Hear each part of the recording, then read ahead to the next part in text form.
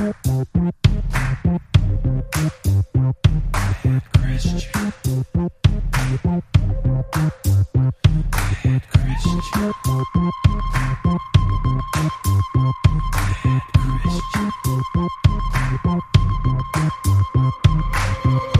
is the pod you've always wanted to hear.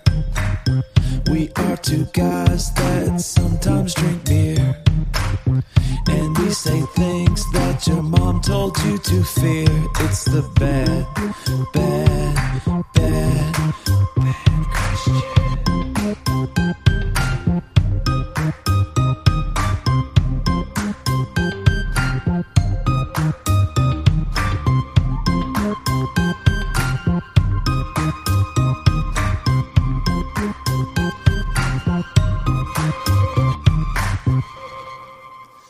Today's show is sponsored by fucking.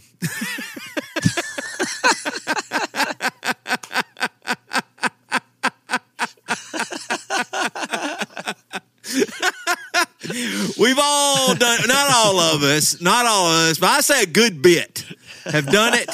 And damn it, Marriage Supply is there for you. Marriage Supply is the best place to find adult toys, adult products, and, you know, kind of rekindle some of that fire you've had, used to have, I should say. So go to marriagesupply.com, pick up something, you know, summer's coming, get a little hot and heavy. marriagesupply.com. I love it. I'm also going to tell you, a pre-roll for this episode is brought to you by Emery, the band, the Christian rock screamo sensation Emery, I'm the lead singer of who's it. now releasing Blu-rays because I don't know what year it is. So we have a Blu-ray, but it's actually pretty neat because Blu-ray is high quality. It's a video product that we have. I was going to ask, it's HD? It is. Yeah, it's full. It's HD. It's real nice quality, uncompressed audio, and we've got The Week's End and I'm Only a Man available on Blu-ray in U.S. dollars, and you get 25% off if you join Emeryland, in which case it costs the same price except for you get the membership to Emeryland. In which case, those specials are on demand in full quality to stream right away while you wait on the Blu-ray to get made, manufactured, and shipped. So it's really more of a pre-order. But that's up as of Friday. This comes out on Thursday or Wednesday night, so it might not be up just today, but tomorrow it'll be up. So go to Emery's website, emerymusic.com, and go to the shop tab or look for one of the, multiple posts on social media soon and get this Blu-ray. And next time we do a Blu-ray, I'm going to do it in 5.1 mix for it because I just realized you can do that. Wow. So now that we're making albums in their fullness with video in a live performance, it actually brings stuff like that into the picture for the first time. And then I believe the next stop after that is VR. So we're going, that's the future. It's not today. It's not next week, but we're fully in the mode of adapting to new technologies as they come. Now, Blu-ray, I didn't see coming. Blu-ray sounded like a step back, but really it's just like vinyl is, Vinyl is the dominant product. Maybe Blu-ray and these higher video formats might be. But in any case, whether it's streamed or on demand or whatever, it's kind of cool to be making a high-quality video and audio product that I think is better than just an MP3 on Spotify, personally. Oh, yeah. Great. That VR comment, though, got me thinking about Marriage Supply again. All right, go back. Continue the pre-roll for Marriage Supply and VR. Well, I was also thinking, do you think by me using the language that I did for that ad, did that help or hurt sales for Marriage Supply? I'm going to say it hurt the podcast, but helped Marriage Supply's sales. I'm almost positive that would be the way. Not overall good for the podcast. Maybe overall good for the podcast, too. But in short term, good for Marriage Supply, bad for the podcast because it's somebody's first listen. They're going to click on here because they want to listen to Aaron Gillespie, because they like some of his Christian music that he makes, just like we're Christian stars. He's a Christian star. So he has a lot of Christian, consumers that are going to find this on a web search for their favorite Christian singer, Aaron Gillespie. And then they're going to hear that. And so that's going to be a stumbling block that's going to keep them from going any further. But all of your rowdy sex friends are all going to go buy stuff. So good for you. But you make me feel guilty and bad. All their Christian heroes love to fuck. I guess what's the problem? Well, it is Marriage Supply. That's the funny thing about the company is that it's a porn-free site for, sex, having sex. Yeah. So but there's you a brought need. that up. You brought that up, and I was just it came to mind, so I might as well go ahead. You know what we hadn't done in a while is read iTunes reviews of this podcast. This one was 5/12/2021. So this just happened. Fresh one. Bad? ? Sure. Christian? Doesn't look like it. I got to hit the more. I was an early fan when the pod first started. I loved how they tackled topics in the church that were uncomfortable to discuss. Then things got fishy. So I stopped listening. I tuned back in today, just to see how things had changed. And my goodness, you got these guys lamenting over missed opportunities over premarital sex. ?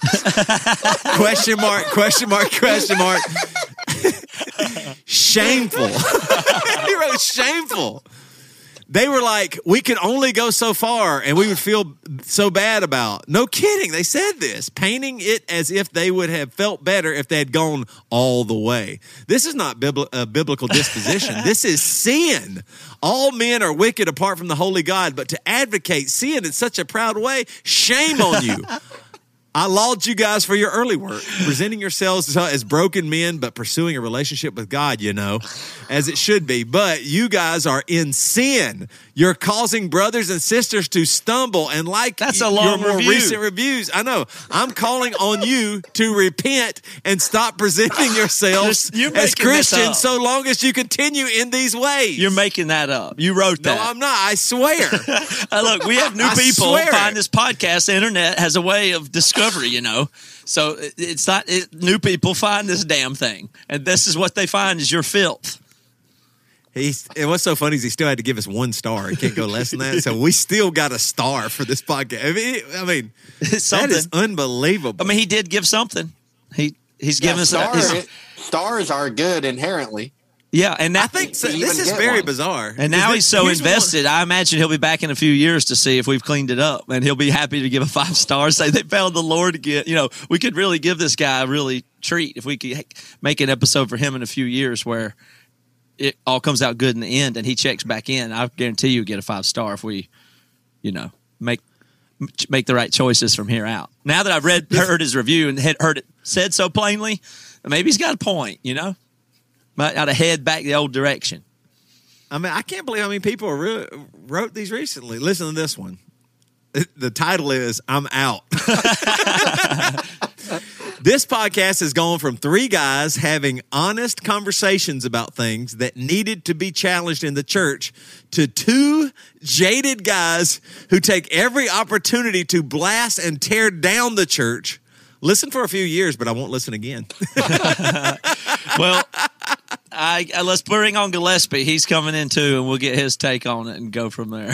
See if he can see us and hear us, but here he comes. How y'all doing? We're doing good, man. Doing It's good to see you.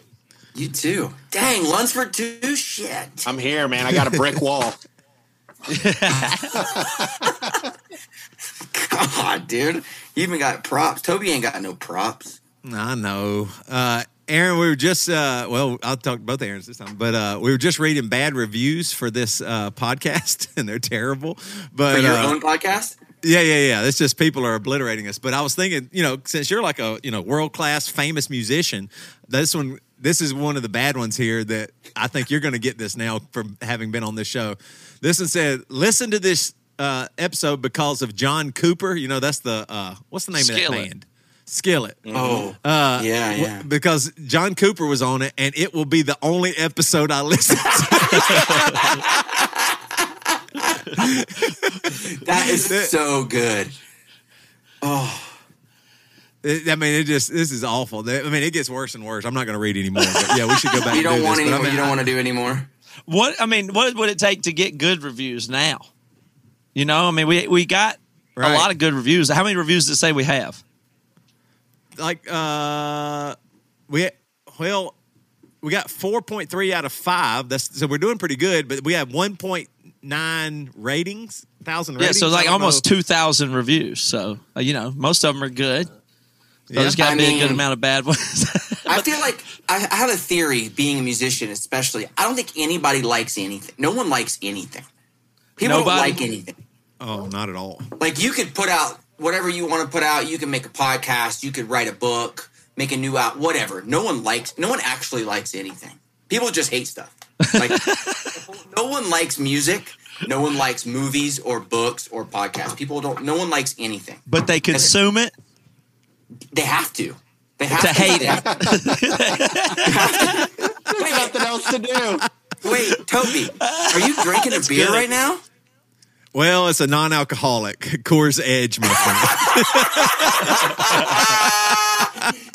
I was running the other day and listening to the podcast. You guys were talking about that 69 thing you do. I was like, damn, yeah, he broke 69 already, dude. No, I haven't. Now I'm going on vacation, so I am. But with the 69X, you can save up X's for the time. So I saved up my X's so I can have some beverages on my. Yeah, we have a system that allows you a little bit of flexibility so as to be able to take something like a challenge and convert it to a sustainable thing.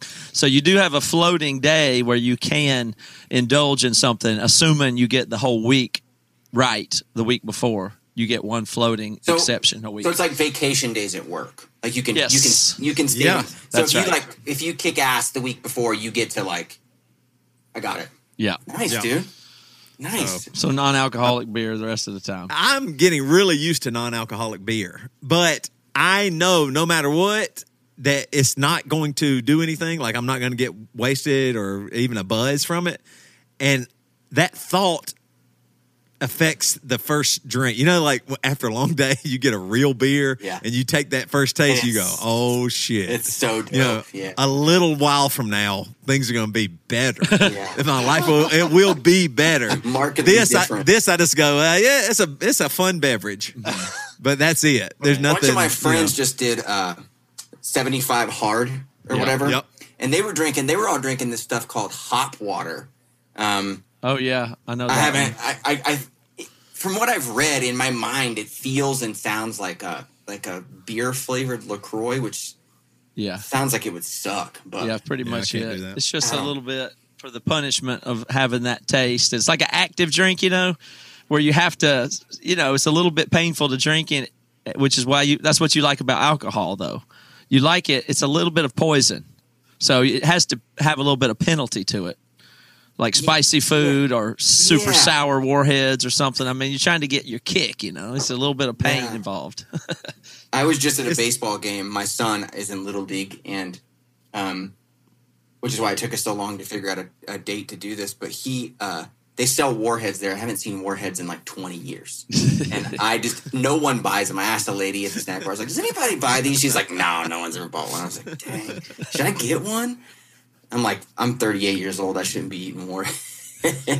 Probably rip a hole through my esophagus or something. I want to go back to what you said about nobody likes any music or media. I really think that might be worth developing the idea. So what you're saying is that everybody doesn't like stuff and they just watch it to see what they don't like, basically. And they have to, because what else is there to do? So we're in a position that's funny where we're making a little trade-off. We make stuff for people to not like, and they appreciate that we make them things for them to not like. Well, there's another side to the theory.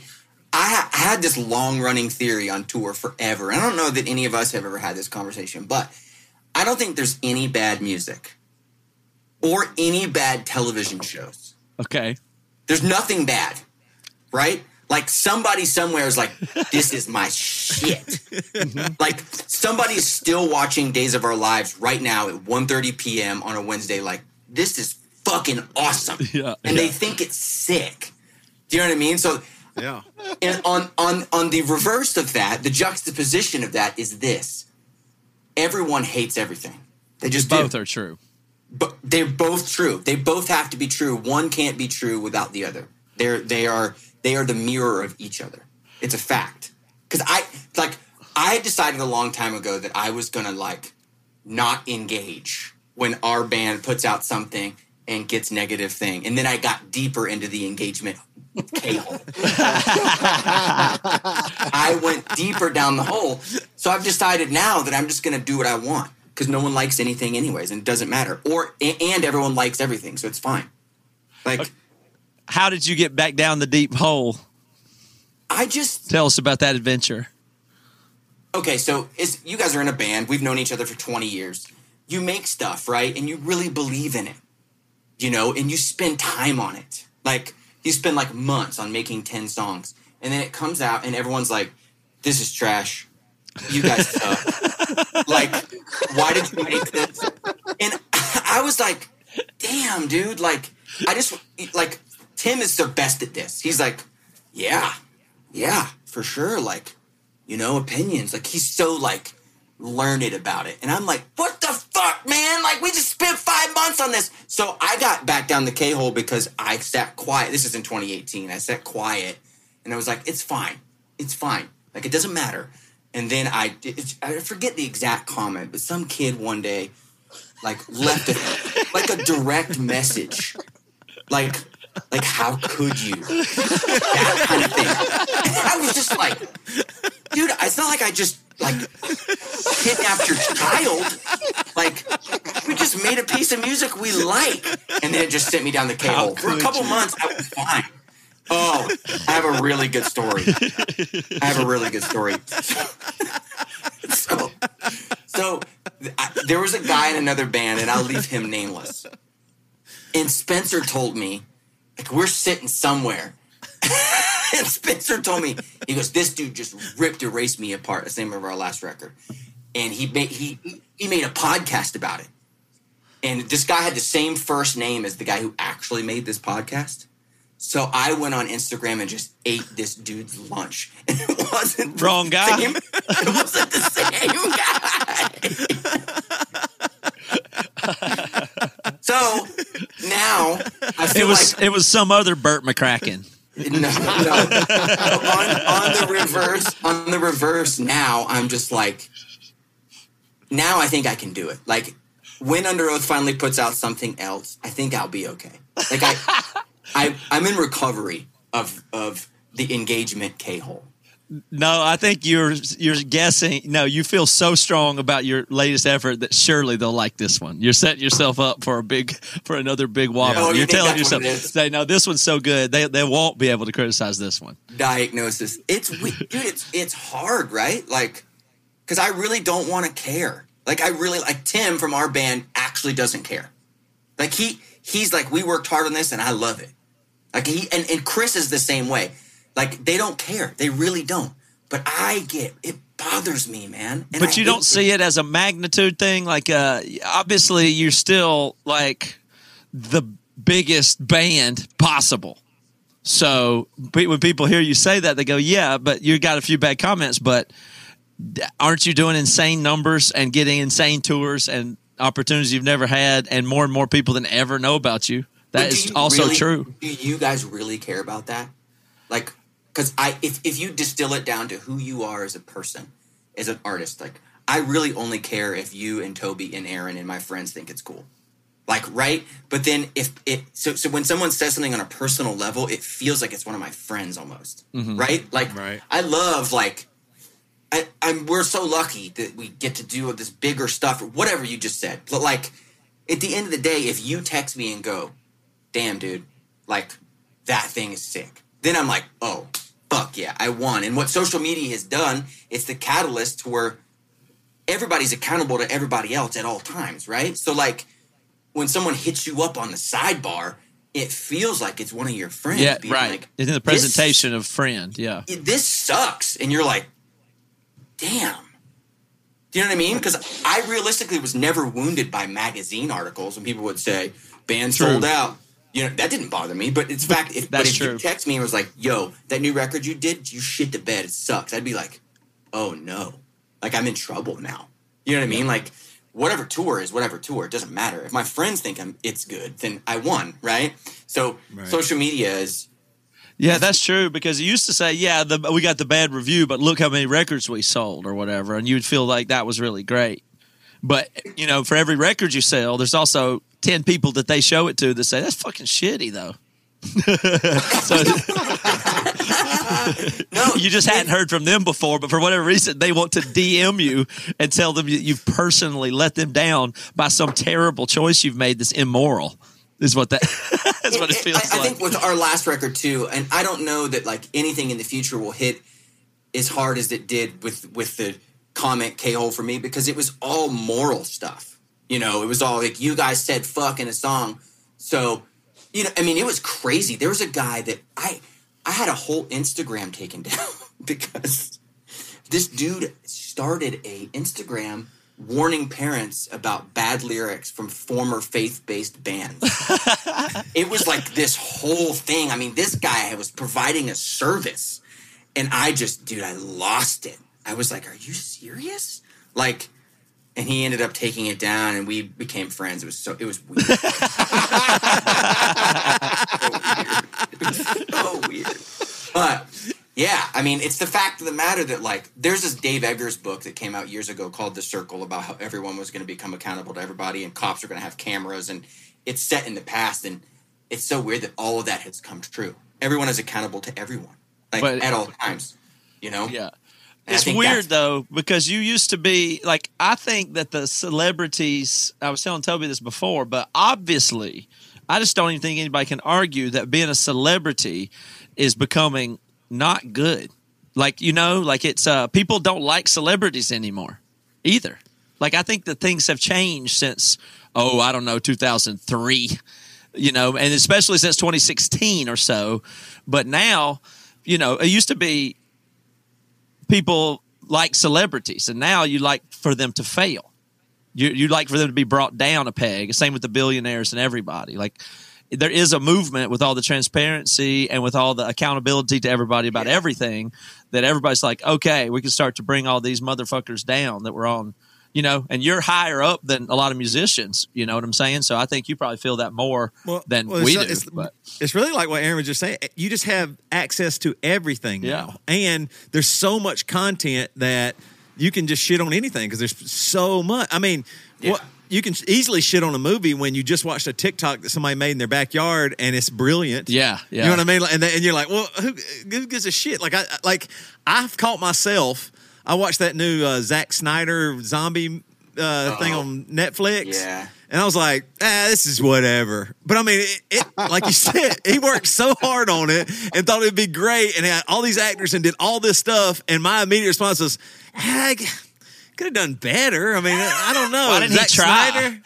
I know. Like, why did he choose that? How much time did he really spend doing this? Right. Boy, you really phoned that one in. Golly, man. But it's because I watched something else on the, you know, before it, and I was like, oh, that was really good. You know, there's just so much, and I have access to all of that. And I mean, how long ago? I mean, I guess you could say some famous directors and stuff like that, but you didn't know, you know, maybe there's like Scorsese or, you know, a few big directors. Now you know all of them, and you interact with them online. Yeah. And you know their Twitters and all this stuff, and you can write stuff and piss them off. and all, I mean, it's just so much access to everything that, of course, you could shit on it all. Yeah. Everyone has become, like, I remember in high school, I had this friend named Jason, and he was super into, he called movies films, you know, like that kind of dude. I know him. I know that guy. He knew the name of every director, and I was in high school, so this was the late 90s, and we called him a nerd.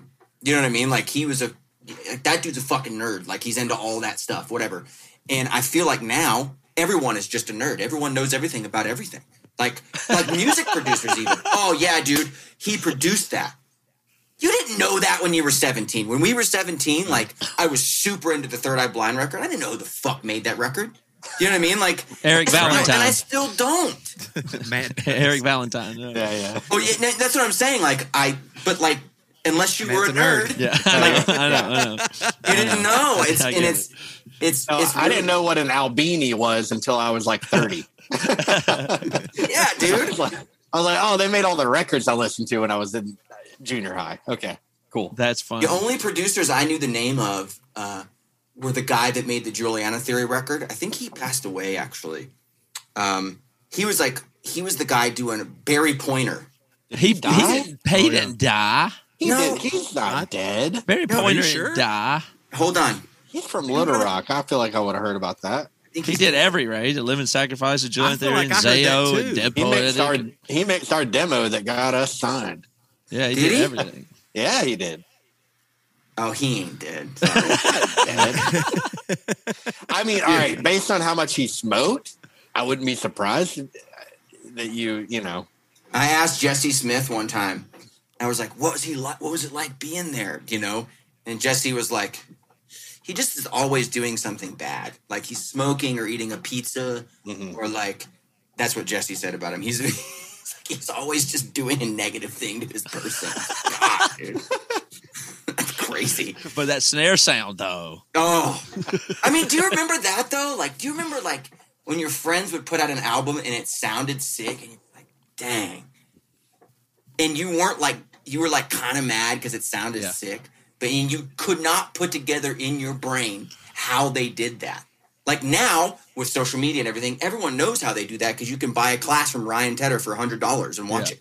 Yeah. Like, dude, it's weird. Everything you're describing to me fits the trend of the way I see it is like these art forms. And I think particularly music, heavy music, I'll say, film and stand-up comedy, to me, all seem like art forms that have been over-completed. I feel that they're complete. Like, you know, in music history, the romantic period comes to an end, you got to do something else or whatever. But heavy music is one of those things where it's like, okay, heavier is better, and you can only take that so far until it's the loudest, heaviest, whatever it can be. And, you know, movies have gotten so fully powerful and dark and dramatic, and Christopher Nolan, they cannot get more than that.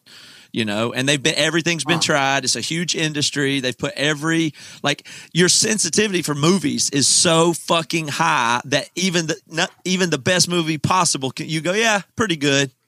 That's the best. I mean, sometimes some weird movie can blow you away, but all of the main types of movies can be made, and we're all very skilled at critique of movies. Like if anything's off in a movie, we're just like disgusted by it.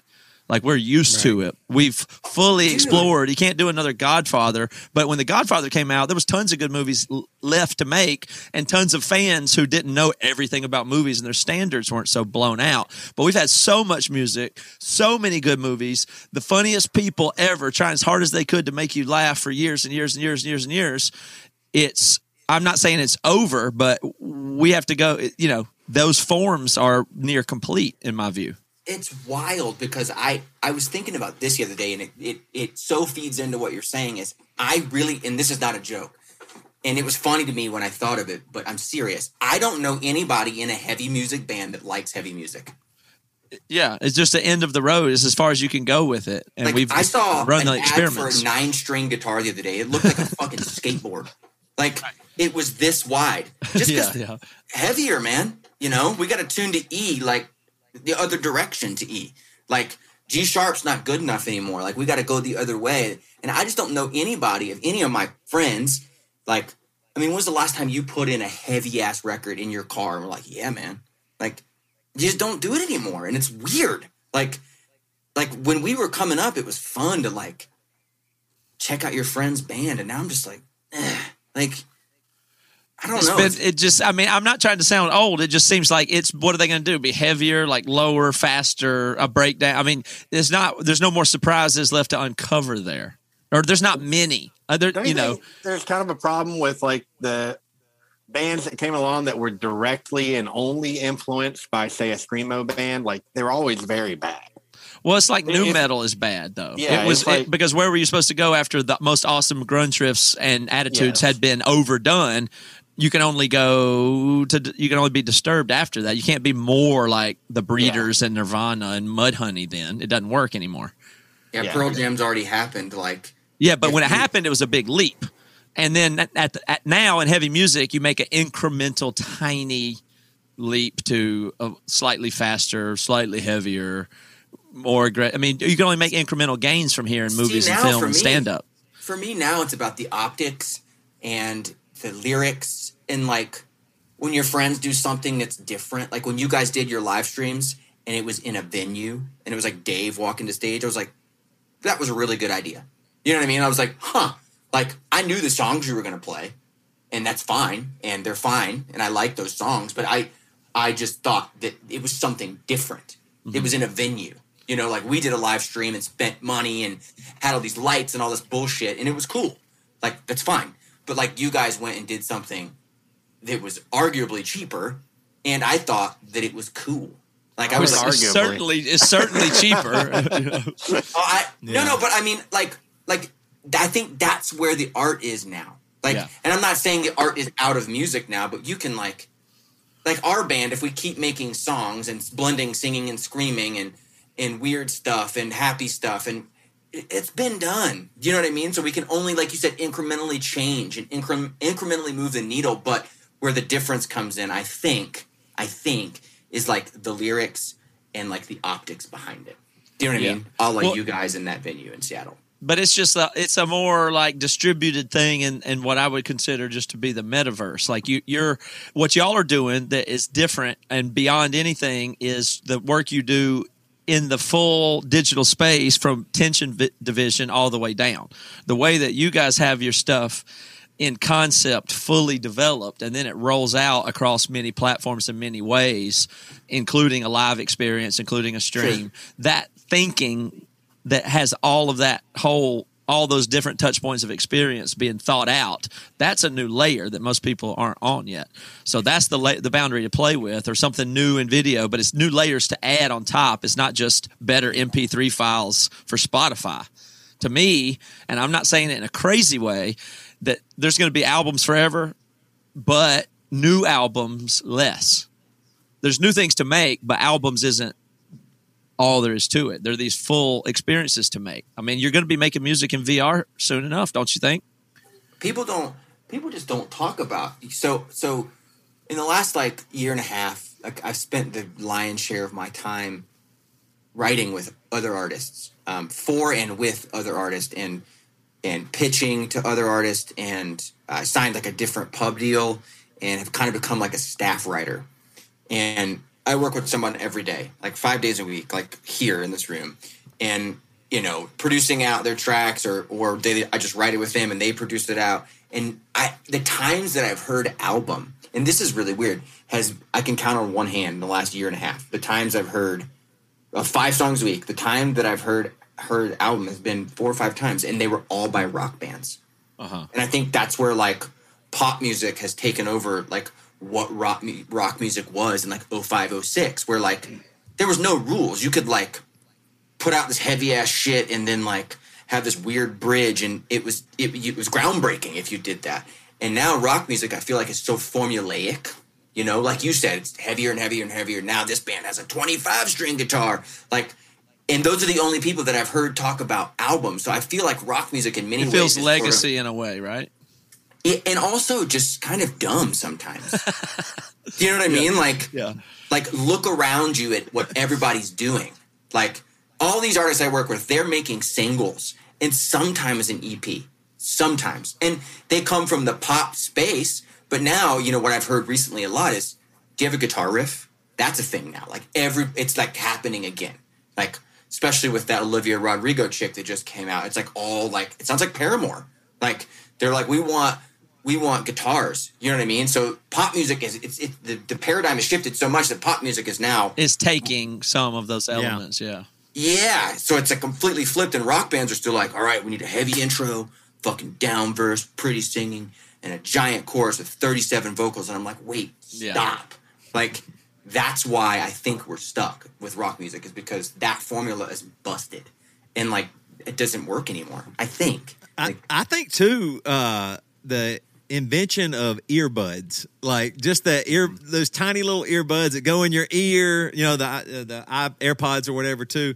But I think once people started wearing those, you got into your own little world, and your world, you want like a soundtrack, not heavier music. I think like you had to pay attention, or it was loud, or it's aggressive, it was doing something, and you're just walking down to the gas station to get a candy bar or something. You have your earbuds in. I think everybody just starts naturally choosing softer music too. Don't y'all think that? Yeah, I think it's partly that. Yeah. I think it's a bunch of factors in that one zone, but it mostly has to do with the iPhone itself. I think it's changed almost everything. It's just that alone, because another factor you'd have to consider is how many people listen on the iPhone speaker, which sounds good. Now I'm really confused, but that's true. So I really would think people are going to think I'm a little bit fruity or out there, but I very much believe that I'm right about this, that you're really, really have changed your perception over the time you've had an iPhone, because you've heard out of that speaker and you've heard into that speaker and the recordings through the iPhone. You've been conditioned to it so much that your brain, and I'm not saying this is bad, it's just a fact though, your brain is really filling in the gaps on some of the bass and some of the other stuff. So you're now tuned to hearing that as normal. So your actual perceptual part of your brain is interpolating and adding, like, it's helping you process it. So, like, if you went from 20 years ago now and heard an iPhone speaker, you wouldn't say it sounds so good. But I actually think it sounds great now because I'm acclimated to it, and stuff is created for it and created through it, through its own algorithms. And I swear to you, it always records the drums better than my room mics. And I know that because I pull the audio off of the iPhone, and its algorithms on its audio compression and the processing, very smart. I'm not making it up. And I have a lot of experience with that, all of these things. But like, I started listening to Skype and the differences in Zoom, and the Apple has software stuff that's happening. It's smart microphone processing that's happening in real time that optimizes for iPhone input and output. And that's all proprietary algorithmic stuff that regular engineers can't naturally do. And you can't even figure out what it is. So they have technology in these systems like Skype or whatever, and they compete for how good everything sounds. And it's above the pay grade of most engineers. So they're actively shaping how you hear the world now. And they pipe it straight into your ears. And so you don't think that's going to really affect what gets created and what gets consumed. I mean, it's so obvious that it would. And that's why we're in the land now of everything's ambient meditation, ASMR, uncomfortable. Music is, I think because of all that you're saying, music is fast now too. You know, it used to be like, let's spend 6 weeks getting this mix right. Like, you know, we have 17 revisions, and now, you know, like someone called me the other day, they're mixing their album. They're like, will you listen to this? I listened to it in the car, and I can't tell if I need to use the vocal up version or not. Vocal up being like, you know, mixers usually send out like a loud vocal, and you know, and I had this like pause. I was like, who gives a shit what it sounds like in the car? Literally, I thought that in my head. I was like, no one's gonna listen to that in the car, because I'll be honest, 90% of the time I have 2 kids. I'm driving, like I'm listening to this. I'm not listening to music. You know, if I listen to music, it's in the gym, on a run, sitting here in front of some expensive ass speakers. So it's expensive ass speakers or AirPods for me. Like I don't like consume music like in my car. And it was weird that I had that thought. A guy who's made records for 20 years going, who cares what it sounds like in the car? It used to be the standard. Like, did you listen in the car? Yeah. You could do the test. I mean, you guys have probably all done that, where you would go with the guy that was recording your band or whatever out to your car, and you know, so weird. Yeah, so I wonder how much podcasts have dug into listens, like on Spotify or iTunes, right? Like, I mean, it took away a lot of time of listening to music. I don't have Spotify. I'm one of those Apple Music people. And I just had to sign up for Spotify because I can't listen to Joe Rogan. Oh, yeah, that's right. You know what I mean? Like, I shouldn't, you fuck. Whatever. How dare you? How dare you? Is it wrong? Is it wrong to listen to Joe Rogan now? Of course. Probably. Yes. When did that happen? Well, it's just everybody hates him. I listen to him all the time. I listen to him, every day. But wait, what? Oh, got it. Okay. Sorry. No, Sorry. Yeah. I'm not up on all the what you can and can't do sometimes, and I feel bad about it. But I also find Joe Rogan entertaining. So. You know, I think the world's looking for his downfall, though. Yeah, that's all. They're trying to find something now, because I mean, he got so big and he seems likable, and they keep trying to push some stuff about his masculinity or whatever. But I mean, they're trying to find something. I can't believe something hasn't come up from his past. I mean, I've seen some where he made a bad joke. Or I read like some of that stuff too. Well, you'd think at this point, if it was going to happen with like a lady coming out saying something, it would have already happened. But you would think so. I think he's cleared it. I think he's free and clear there. Yeah, I mean, he's playing a game where he dares people by his authenticity or perceived authenticity or grifting, pretending to be authentic, depending on how you look at it. But like he obviously sets himself up to not be hypocritical. Like that's like he doesn't even use the word hypocritical a lot, but you can tell that he's very intent on not being hypocritical, but he's so dependent on that for his image now that he would have a high liability if he were shown to be actually hypocritical deeply. It would cost him a lot. Paid, like, I think a lot of people have been looking for it financially with it. Didn't he get paid like a gajillion dollars for the $100 million? It was between 1 and 200 million, I think. But for like a license, like for a few years. Where he not can even back. forever. Yeah. What if he only took that Spotify deal because he had to pay off that he's the most horrific predator on earth, and he's like, he took that. He only personally made $50,000. $50,000. He's paying like hundreds of millions. He's paying like 30 people to stay quiet. Unbelievable. $50 million each. I mean, the things that he has done are horrific. If it ever comes out. Well, that's the thing you can feel is it's just there is a pressure to equalize things because it's seen as a power imbalance. Like, why should Joe Rogan have as much power as he does? Just because you can't. Surely we have to try to bring him down. That is a natural thought, right? Like it is, so who's the biggest band that you could pick on? I mean, maybe it's Under Oath. So you got to do it. You have to. It feels like you have to make things right. You got to even everybody out. I don't know. I don't understand. Like I felt the switch, like slowly happening with people becoming accountable for everything. Like, and when I mean accountable, I mean everyone's accessible, not accountable. Like everyone becoming accessible to everyone else. I don't remember when, like you said 2016 earlier, and I don't know if that's true. Like to the extent that it is now. Like I feel like I can't pinpoint the exact switch when I was like, oh, everything you do is public. Like I don't remember when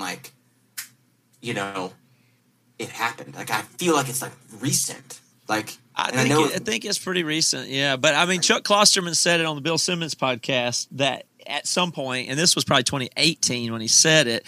He said that he felt that maybe the Twitter us, for instance, is the real us. Like everybody goes, yeah, but if you see people in real life, they're nice. They're or different. Yeah, but that's like because. That's only because you don't want to get your ass kicked or beat up or humiliated in public or whatever. So you act right. Yeah, but now maybe that way that we are on Twitter, and it's like, well, fuck. I mean, this is maybe that is what it always was. But now maybe I agree. Twitter is the more, and maybe the more we get digital, like the way that you actually are in real life that everybody keeps talking about mattering so much. Maybe that really isn't what matters. Maybe overall we've just tipped into our digital whole selves are the entity, the overall mixed entity led digitally might be what we really are.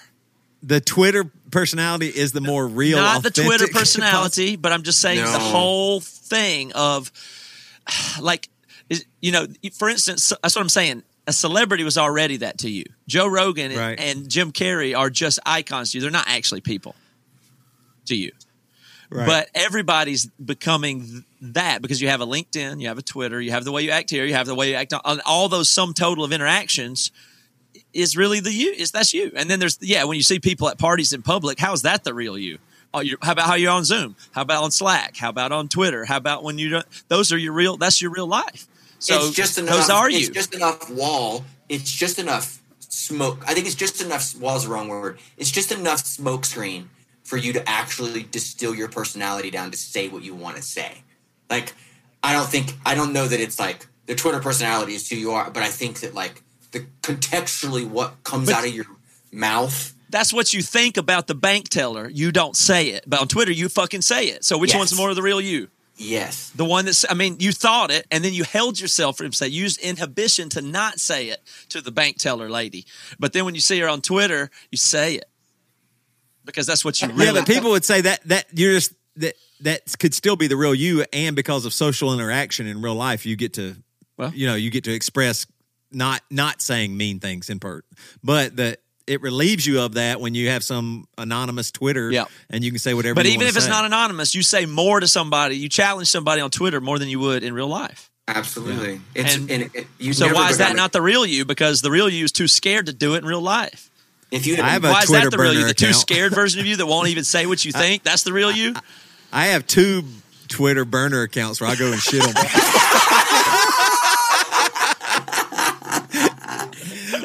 One is a real nice, sweet Christian lady that's kind of becoming woke. I have characters, and the other one's like a beefy muscle head guy that is kind of like a bro, but he's a little bit cool. And who do you pick to target, and what kind of? It just kind of depends. It kind of depends because it could be the same person to target, but I come at them from two different personalities with the goal. So you attack another user with both of your users. Sometimes that ain't right. What's the attack? What kind of stuff do you get them for? I'll like if they say something. I don't want to say who I did it to. Can you hold on? Can you stage a whole interaction? I want to be part of that. I want to hear that, like a whole. Hey, I'll put it this way: some of that problems you've been having the last couple of years, Toby. I fucking do it. I could feel you. Remember when Erase Me came out? You remember C Boy 777? That's Toby. Yeah. If it was so take Erase Me or whatever, I was going to mess with you. I didn't, but I would choose the more Christian lady account that I have, and I would go on there and definitely, because I know it would bother you if I said that there was the music has changed so much that the profanity was disappointing because I wanted to introduce my family to this album, and I would go like the make you feel bad, a little guilty or something, and then and then if I was. Then I would immediately go to the guy, musclehead guy, and go, under oath, pussies. This is a heavy band, my ass. Fuck y'all. Y'all used to be hard. Now you're shit. You're nothing. Dude, and I would die laughing if you wrote back. That's the win there or something. Like if the person writes back, like the times I've done it, the person writes back. Is that true? If you write back, as the troll, your currency is responses. Is that actually true? Yes. Oh, 100%. Yeah, that's the greatest thing in the world. If somebody, the times that somebody has written me back, and a couple famous people, and it was Toby, but it was this character. It was like I won the lottery. Yeah. Let's see if this illustration will help. Do you remember back when you were a youngster? Let's just say, age of 8. You remember if you had a teacher that you were trying to give a hard time to, you would like her to respond to your attempt, wouldn't you? Right. Absolutely. That makes Don't sense. you want her to lose her shit in front of the class? Yes, but I have a hard time believing, being that I've gone down the K-hole and it was ignorant, the response K-hole. And I'm embarrassed by it. I can only talk about it here. But I feel like all the guys are like, Aaron, fucking stop it. Like, they just want responses. And I remember having the hardest time understanding, like, how is that the troll's only currency is responses? Right. Is it his or her only currency because it's the only currency that they can get? Or is it their currency because they think it's sick? Like, which one is it? Like, I don't understand. It's like a heckler at a comedy show. As soon as that you engage with them, it's like, they're equal to you all of a sudden. So their status, by engaging with the high status person, goes basically to the top. It's like they're on stage now. What's wrong with me then? Like if we all had 25 beers and went out in LA to a comedy club, I would not even think. Like it wouldn't cross my mind. Of course not. Of course you would. Right. Yeah. And I also like Never. John Mayer's coming out. But you don't need to. I mean, you live like in this analogy, when you engage with the troll, you invite them up on stage with you. But from everybody else, I know it doesn't feel this way to you, but from their point of view, you live on stage. So when's my fucking turn? How about right now? I hate that you just said it's like inviting him on stage. I fucking hate that you just said that. Like you couldn't have said anything worse to me. Like I hate that. No, it makes sense. It does. I would never, ever, ever, like John Mayer has a song coming out on Friday. And if I think the song is shit, like I would never even, like, there's not one iota of an atom in me that would go, I better like write him and tell him it sucks. Like, yeah, but you don't have to really think that. It's entertainment. You're saying it right. It's entertaining to not like it. It's entertaining. So, for instance, Toby, by next week, can you please use your characters and see if you can bother John Mayer and get a response? In which case, Gillespie will laugh his ass off. Well, also, it'll be so sick. If I could get him, Yeah, see? But that's what I'm It'll saying. be There's fun. some art to it. If you could if you can craft the right lines in this short little message to somebody, and it hits some nerve, that's like throwing a dart right and hitting a bullseye. Yeah, there's something it's not like, wrong I about can't it. believe I did that. Yeah, there's stuff You know that's what I mean? horrible though, where you're actually trashing people to try. I mean, there's a threshold where it is a fun, reasonable game, and there's a way where it destroys people's lives on purpose with malice, Right. which is gross. Like that's like Right. it's immoral in a way you couldn't do it. And if you found out that your comments made somebody genuinely hurt inside or feel less about themselves in some way, you would probably feel bad. But if you could get John Mayer to lose his shit for a minute, that would be unbelievable. Right? I did the Christian lady character to this like guru type person or whatever, and I did a few. Like I started by liking some of the person's posts. Oh, and then I wrote like a couple of encouraging things after somebody. This meant a lot to me.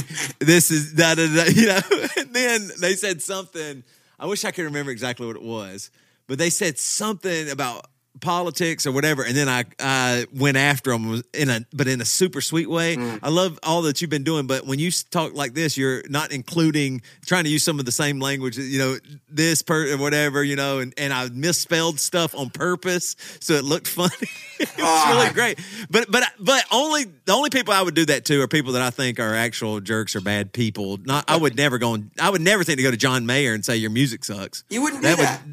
That just wouldn't even be that fun. If I was going to actually troll him, it'd have to be something. It had to be funny, wild. yeah. You had to be funny or go way out there, so it would be some interaction like that. I wouldn't really. It's stupid when somebody just says, "Yeah, this really sucks. Your last record was better." Or something that's like so infantile. But think about how many places you are in life when something's happening and everybody's sitting there quiet and the one jackass is talking, and you just wish somebody would say something half the time. When at the boss at work or whoever it is that's a blowhard guy that just thinks he knows everything, don't you wish somebody would break that? Like, you like it when people humble those who have power. It's an immune system. We're supposed to do that. And then some people do death threats and tell them they're going to kill them, and like horrible, like on purpose. And they do bots to do it. I mean, so it's a powerful thing, but it is right to make fun of people and try to, if people are hypocrites or full of shit, you're supposed to try to mess with them. You're supposed to. Lunsford, I heard on here, I don't know, it was probably a few weeks ago. You were talking about one of your kids plays Little League, right? Yeah, both of them. Well, one T-ball and one coach pitch. Okay. So my kid is 9, so he's in the minors. And I have this fucking fantasy about like getting in a fight with another dad. like kind of what Matt's saying. Like, I just want to hear last year there was a coach that was they were 8 last year and they were terrible. And it was just, the coach was so serious on one of these other teams. And he was like yelling at the kids on his team. And a friend of mine that was with me was like, "Shut the fuck up!" Yelled at him. I thought it was so sick. I was like, "This is so sick." And then this year, there's like dads and stuff in the audience that yell and stuff at their kids. So dumb. Why didn't you hit that? And I'm like, like I want to be like, dude, shut up. You're an abusive father. Like, I want to get in a fight so bad, but I just don't have the juice. So when that other guy last year stood up and was like, "Shut up!" Like, I was like, "That's so sick." Like, I could never do it though. Like, last week I heard a lady yell at her son because he struck out. She was serious. She's like, she goes, "What a dumbass! Why didn't he see it?" And I literally was like, I was like, he's 9. Like, he can't wipe his butt good still. Like, what the heck? But you're right, Matt. Like, you want somebody. Like, in that moment, I wanted somebody to be like, "Shut the fuck up, lady."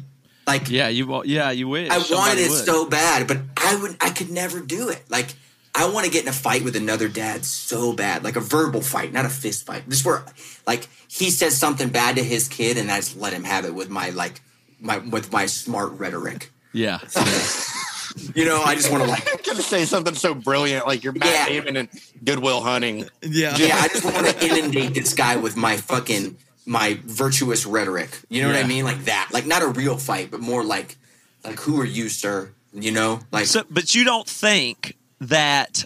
Okay, I'll go the optimistic route and the pessimistic in the same projection, but maybe in the big optimistic long term, humanity is and has started to awaken to more issues of justice and wholeness of people and wanting to be better. And that's what you're saying right now. You have what you feel is like a righteous anger, but these child abuse and baseball dads, for sure, that you want to get them because you want parents to be better than that. You know what I mean? And so, so on Twitter, people are holding to account and calling it out and time's up. And so of course these are like super aggressive, like very bad resolution attempts. But there's people want to do better, and then there's people that go too far, obviously, and so it's just dangerous. But it's a pendulum swing, maybe, but towards something that is better. But in the short term and maybe long term, you don't really think that when you see it on Twitter and it be effective on Twitter, it won't start to happen at the baseball games? Is that not what, like, once it's the proof of concept is there on Twitter that you can behave this way and this is how it works. Mm-hmm. We're all getting a master class in power dynamics by watching it right now. And you know those same things will work in person, and you see it on a college campus where they shout down some shitty professor. And if it was the shittiest fucking professor ever, that would work. That'd be a good tactic. But the playbook is now out of how you do stuff to be disruptive and, you know, and you don't think people will do it in real life if once you see it on Twitter? I think they will. I think so. I think that's what you're saying now. Like I would have tweeted him. No, I'm going to say it next time, and you will. You probably eventually will. Baseball, dude. Baseball is an interesting arcology of people, man. Yeah, Little League baseball. You get into it. You see the whole thing. Like it's the perfect boiler for so many different emotions. My favorite was not the abusive parents, but the mom that just so desperately wanted her little daughter to play because girl power. But every time she'd go to bat, she'd cry. It's like, just let her go home. She doesn't want to do it. If she did want to do it, it'd be great. It would be. I want her here, but she doesn't want to. She doesn't want to be here. Yeah. Like, yeah, and it's like a wasp. You know, the wasp mom. You know what that is? Like the kind of. Right. It's like, come on, sweetie, you can do it. Yeah, you're okay. And I'm just like, she doesn't want to do it. She hates it. Feminism, whatever. Who cares? She don't want to be here. Yeah. She's in the dugout crying, and the boys think she's ridiculous. I think that Buddy, he's confused. Like, what? Wait, you go to bat? Why would you cry that you have to bat? Going to bat is the best thing that can ever happen. Like, nope. Dude, kids interaction, like watching other parents interact with their kids is one of my least favorite and favorite things. Yeah, it's like rough. It is one of the weirdest things. It watching other parents through the eyes of my own child. Like now that I have a kid who's 9, he's like an adult to me. Like he can hold like intellectual conversations with you and tell you how he feels about certain issues. Like it's interesting to see him look at other parents, the way they treat his friends, and the way that they treat his friends' other parents. You know what I mean? Like, like seeing that through his eyes is really, really, that shit is super interesting. Is it when you see another kid who has accepted their position as less than? That's when it's disturbing, right? It's last year. I live in Utah, and it sucks in the winter. You know, it hurts, and they make the kids stay outside before the bell rings. This is in 2019, actually. Sorry.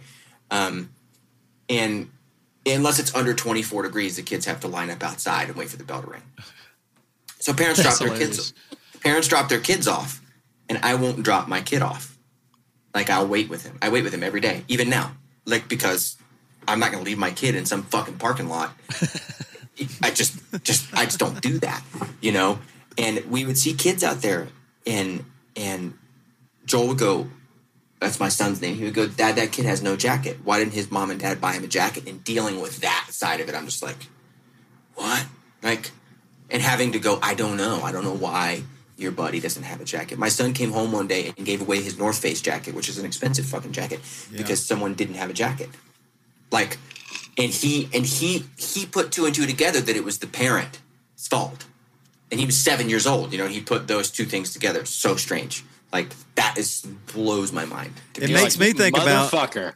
Yeah. $300. I know. Yep. That's what that was my first emotion. But we could have gone to Goodwill and got him a jacket. Yeah, we can get you a jacket at the Salvation Army, homie. If it was a Seinfeld episode, you would go get another jacket and then coach him on how to make the swap. Yeah. And then you'd get yourself into a real pickle. But the biggest thing with that story, the biggest thing for me was that my son put together that it wasn't the child's fault. It was the parent's fault. And that was super interesting to me. Like, that he could see, he's like, it's not, he even said, he's 7. He's like, it's not his fault. I'm like, damn. Okay.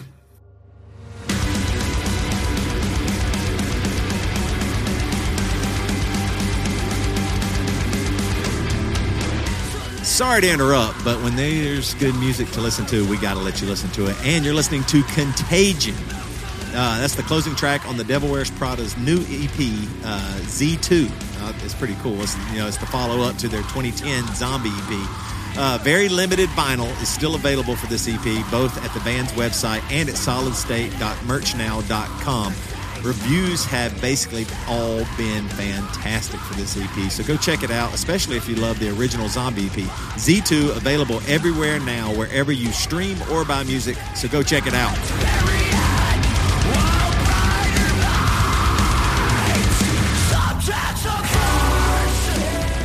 It's funny thing about seeing those parents at the games and stuff.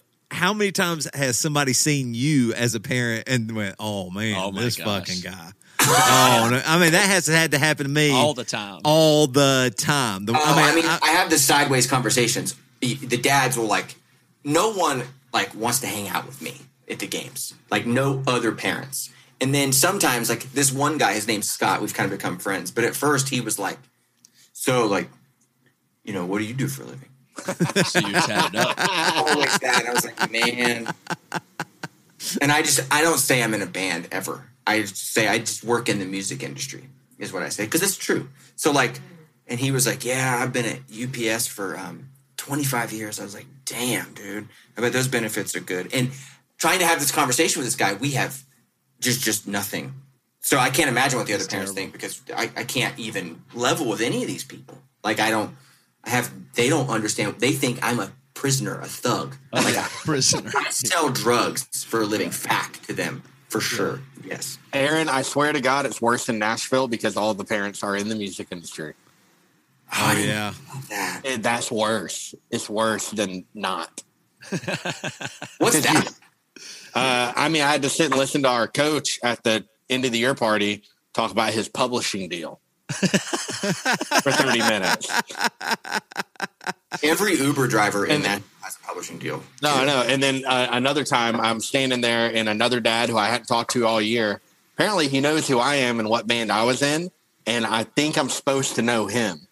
And he just starts talking. So how are things with the band? Are you guys doing anything? Oh, and I'm no. like, oh, shit. Yeah. You're supposed to ask, how about you? What's going on with y'all? Yeah, do I know you? And then later, Cassie's like, yeah, you've hung out with them before somewhere, whatever. And I'm just like, I was like, I don't know. I don't know who knows my band. I certainly don't know who recognizes my dumbass. And we've been on the team for 2 months, and now he's just bringing it up. What am I supposed to do here?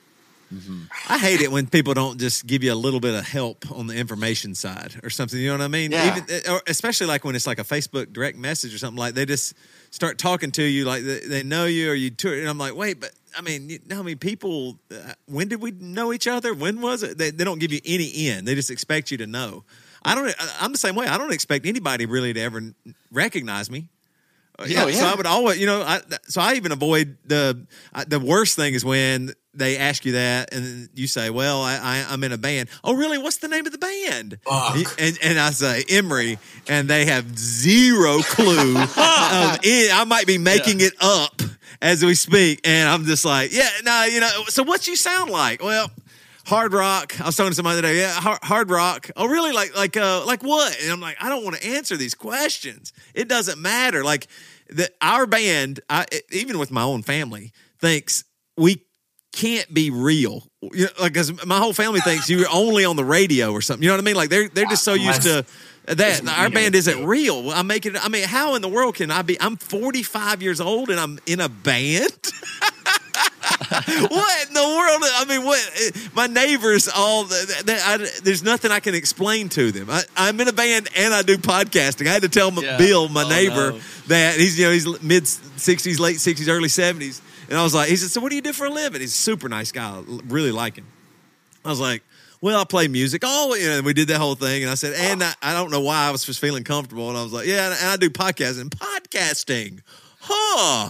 You know, my nephew has done some podcast, something like that. I'm like, oh, really? Yeah. That's what they say with the band. Oh, my nephew plays guitar. Everybody's got a nephew who's podcasting or playing guitar all the time. It's terrible. Dude, if you get into a specific instrument that you play, you're fucked. Then you're fucked. Like if you're like, right. Like I'm a drummer. They're like Les Paul, huh? You play a Les Paul, I bet. You look like a Les Paul guy. So I've gotten this one happens a lot. Oh, so are you into Pearl? Yeah. What? Like I don't. Like I'm definitely not a drum gear person where I'm gonna track drums. It's just not my thing. It never has been. Aaron's. I think you're probably the same way. Like I'm not gonna chat with you about fucking drum heads. I don't own a drum set right now. I haven't touched a drum set in almost 2 years.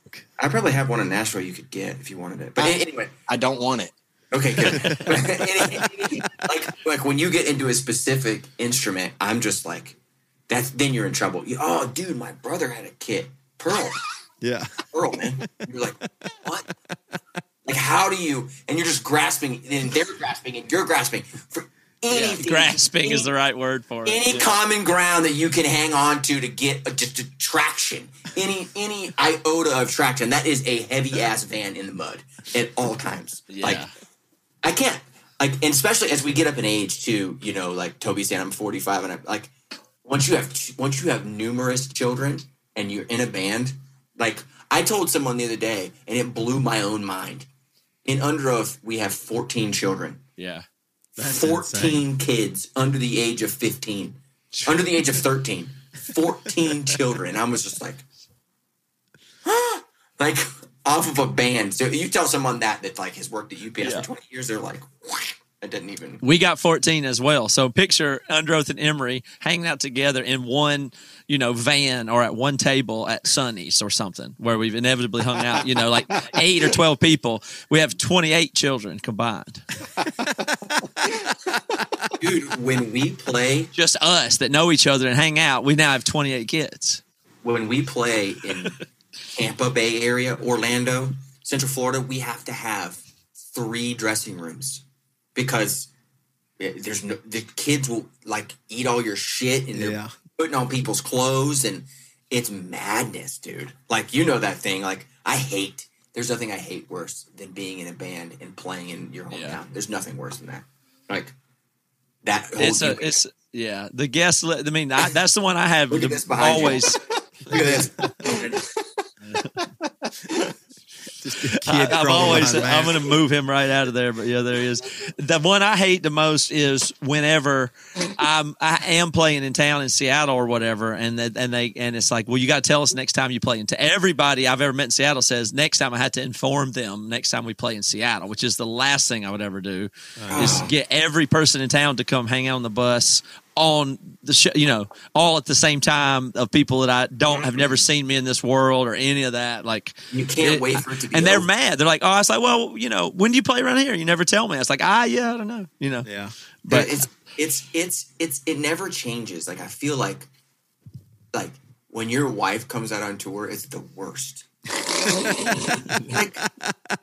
like it's the worst. And you guys all know it's true. Yeah. Like, everyone's outside drinking beer, sitting in the chairs, and you have to go to bed or do something stupid. Yeah. Like, you have to go somewhere and do something really stupid almost all the time. Yeah. You don't really have time because soundcheck's in a little while. You don't really want to go find the whatever it is shop to go look there. It's the worst. Or help her figure out a way to wash her hair. Yeah. after the show is the worst because you know that everyone's gonna get like a burrito and drink like 17 Coors Lights, and you have to fucking make sure she's comfortable. I hate it. I hate it so bad. That's awful. That's the worst thing. Make sure that bitch is comfortable. No, I mean it can't have its pros for sure, but like, man, like having to entertain someone else on tour is hard, which leads me to I just don't know. I don't know what it's gonna be like to tour. Is it gonna be fun anymore? Like I don't know. Like, is it cool anymore? Like, I don't think like, two different questions. I'm worried. Yeah, I'm worried that people are going to come back to a show. They're so excited. I want to go to a show again. They're like, oh, never mind. Yeah. Oh, shit. I forgot. I've been waiting to do this. Like, I can't even imagine it right now. Like, this is really dark, and I don't mean it to sound dark, but I loved the last year. Like, everything good happened. All that stuff. This is the greatest year. Yeah, I agree. It was the greatest year for me. I think for everybody agrees with that. Like, personally, like I turned 37 this summer. Is the first birthday I spent at home in 20 years. 20 years. Like I was with my kids more than I ever have been. Like, and so now I can't even imagine it. What's it going to be like? Getting in a bus. Is it going to be cool? Like, is it going to suck? Like, what's it going to be like? Like, I don't know. It's weird. I don't even know if I can do it physically. Like, I was practicing. We actually have a show, just a one-off, and I was practicing for it, and I was like, I better, practice singing hard because, we're back. And I'm not joking. I didn't make it through one song before my voice started feeling, like, weak, and I was like, oh, no. And I was like, I can do it, can I? I mean, I have to actually, like, really warm up now. Used to, you do a little bit here and there, whatever I'm doing. But, 4 days into the tour, your voice is strong and you shredded it a little bit and you're going to be good for the rest of the whole tour then. But like a one-off or something, Emory, I don't know what touring looks like for us. Like it looks very much digital, I think. I don't know if it looks physical. Do you mean like more live streams kind of thing? I think that's, quite interesting, but you can do, the way I think of being digital first is you make the best stuff you can make, and then it creates digital experiences, but also physical experiences. So we could create a special event in New York that's ticketed, and then make a thing to get maybe 100 people there, and it's a special thing. Like our album that we're doing next, we're doing it live to tape not to tape, but we're recording it one take of the album with the video in. It's a live capture. So we're making a stream of the album recording itself. So it's a big challenge. We're practicing really hard. We're doing basically almost at dress rehearsal level for that now. So we know the music, and we're going to capture it as a special event. Now, there's no tickets for that, but we could have tickets for that, Right. Wait, why wouldn't you ticket it? Well, we're just getting used to it. It's a big idea to actually track our album together. Are the songs written? Yeah.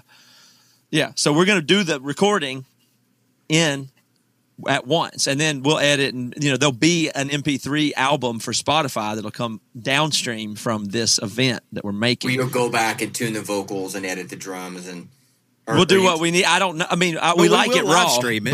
But people will buy a ticket to it. Yeah, it's a ticket. That's what. The ticket. I'm saying, but you could have people there too. Like you could sell. It could be a physical event. Oh, I see what you're saying. In person. You know what I mean? And then, so for instance, then if let's just say we made a set that was like the Only a Man set that we did that you watched. It has these interludes in it. It has a certain feel to it. It has the visual elements and the projection. Now we've never played that live. We still can take that production and go tour it. If it was a big production like a Broadway show, and we made this special that had everything designed, we can go tour that act. So that thing that everybody got to see worldwide, if it comes to Orlando, it can be put on as an event that you see live also. So there's lots of possibilities, just like with a Disney, they have live experiences or rides or a movie on streaming or a read a book version of it. Like there's the multiple embodiments of the one thing. Dude, that's really forward thinking. I what Toby said scared me about people will be like, oh, this sucks or whatever. Cause I think I'm banking on like it being so electric, like the Roaring 20s, because it's been so long. Since people have been in a room. I don't know what the future actually holds. All of our joking about hating our wives being out and thinking touring is going to suck. I'm more interested in the serious side of it, is like what you're saying is like the forward thinking thing. And then like, with our band, we've tried to encapsulate, everything to look and feel and be a thing. And I don't know, like, I'm kind of thankful. Our first 3 shows back are festivals. And I'm kind of thankful because I'm like, man, I don't know how we're going to like build like the right production or how we're going to. It's hard. Yeah. There's something about the industry that feels like there's something about it that feels legacy in a way, right? Like who's into this anymore? And it is people, but it feels like you know what I mean? It's not an emerging thing, new touring rock bands, right? Right. So it's only bands you already like, and you are one of them, which is wonderful. So they're going to get to continue to be able to do shows. But the thing where the scene is going and the shows 5 nights a week or something, like you remember how it used to really be. Like it was already in a way that was not the way it used to be. There was a time when it was like, oh, I go to a bunch of shows every week. There's all this happening. There's new bands. There's new everything. That period was already not really there. And then now to get back to it with the pandemic, it almost feels like there's a break with the old way and there's some kind of line. The pre and post pandemic is almost certainly how we'll talk about the music business. Oh, 100%. Like there's just no way we won't. So I don't know what it'll be, but it'll be a pre and a post era. Well, I think because of the pandemic, I mean, here's what I was thinking about. Before a certain time, every experience I ever had with any bands was not ever physical. It was only audio or it was radio or whatever. Right? Like I never got to go see the Beatles. My entire interaction with the Beatles was just through, whatever record or tape cassette or CD. Tape, whatever I was listening to, right? Spotify now. And so the indie world that didn't get on the radio and didn't have major labels and millions of dollars pushing behind them has always been, just chained to you have to tour. You have to tour. You have to tour. You have to tour. So all of us have toured our asses off for decades. Yeah, and now right. I'm thinking, wait a minute. But if all the music I've listened to most of my life, I have never seen those bands in person.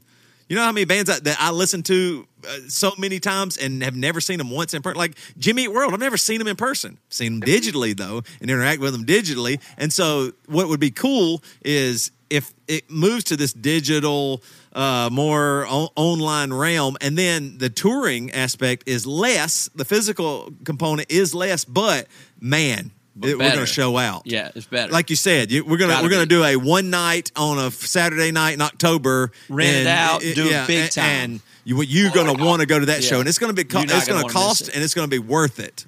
Yeah. You know what I mean? But I can watch Emery's live streams. They do 3, 4, 5 live streams a year, and I love it. If you make a great act that's a special, like a comedy special, and you create it and you make it, and it's really good, or a Broadway show, which is the same venue that we play in if you're streaming. I think that, it's really similar to do, all those things are similar. And so if a Broadway show is good enough, it goes on tour. Like it goes out and goes to all the places. Yeah. And what I'm saying is you're making music and bands can make themselves more valuable. Think about this. It's been a year and a half or whatever, and people have gotten to see Under Oath, 3 times? Right? I mean, digitally, right? Yeah. That's all y'all have done, 3 times, right? 3 times, yeah. Now, you got to interact with them, all that stuff. Now, that is so valuable. Under Oath could go play a 150 cap room, and I bet people would pay $150 a ticket, and Under Oath would enjoy their ass off playing that little room with the 150 people losing their shit. And and you can make as much money because now you're going to be able to create things that are really important. But we got to see. Remember when we saw Kevin Hart at the Comedy Underground? Aaron, we went. We were on tour, and Aaron Lunsford was the tour manager and got us tickets to the Comedy Underground. And out of nowhere, Kevin Hart came up, Chris Rock, who else? Wanda Sykes. Yeah. And I was Questlove was there. Questlove. I mean, it was unbelievable. And I was like, oh my God. It was 120 seats. I mean, like you're sitting. Comedy that's it. And so we just paid a normal fee, but if I would have known that and could have gotten a ticket for it, I mean, what would we have paid for that ticket? And it would have been worth it. Yeah, because when it comes to the big giant Paramount Theater, the tickets are going to be $90, and there's going to be 2,000 people in there. Right. So I'm saying you can do a big show, you can do a little show, that you can do digital. What you're saying is like a hack, because but it's like the hack. It's like maybe it's the answer, because I feel like, you know, every time I talk to an agent, booking agent, you know, artists have agents or whatever, the goal with your brand or your band is always to increase ticket prices, you know? But what you're saying is sort of like a hack to increase ticket prices quicker, maybe? Well, also, it's more fun for you and making yourself more valuable. The less that people actually have interaction with you physically, they are going to enjoy it more, and you will too. I mean, that's what I'm saying. Like, if you knew you were going to go play a one-off show somewhere, you know, Atlanta, in a 150 cap room, and those people paid that much money, you know they're going to fucking go off, and you are going to enjoy it. Being in that little tight club, and your band's all close, and you're like, holy shit, and it sounds a little weird and funky and small, man. And I'm just saying that's one little because tiny it's an experience that you're creating that's special for a reason. But it's not like, well, if you go all the way back, Toby was saying, we thought we had to tour, and we did have to tour to get known about. Right. But if you tour now, it's not to get known about. We don't tour so that people discover us. That's why we had to tour. You had to take every tour. You had to pay for $100 a night. You got to go. That's how people could know about you. The lineup really mattered. But that is not how people know about us anymore. If there are new ways for people to know us about it, that ain't it.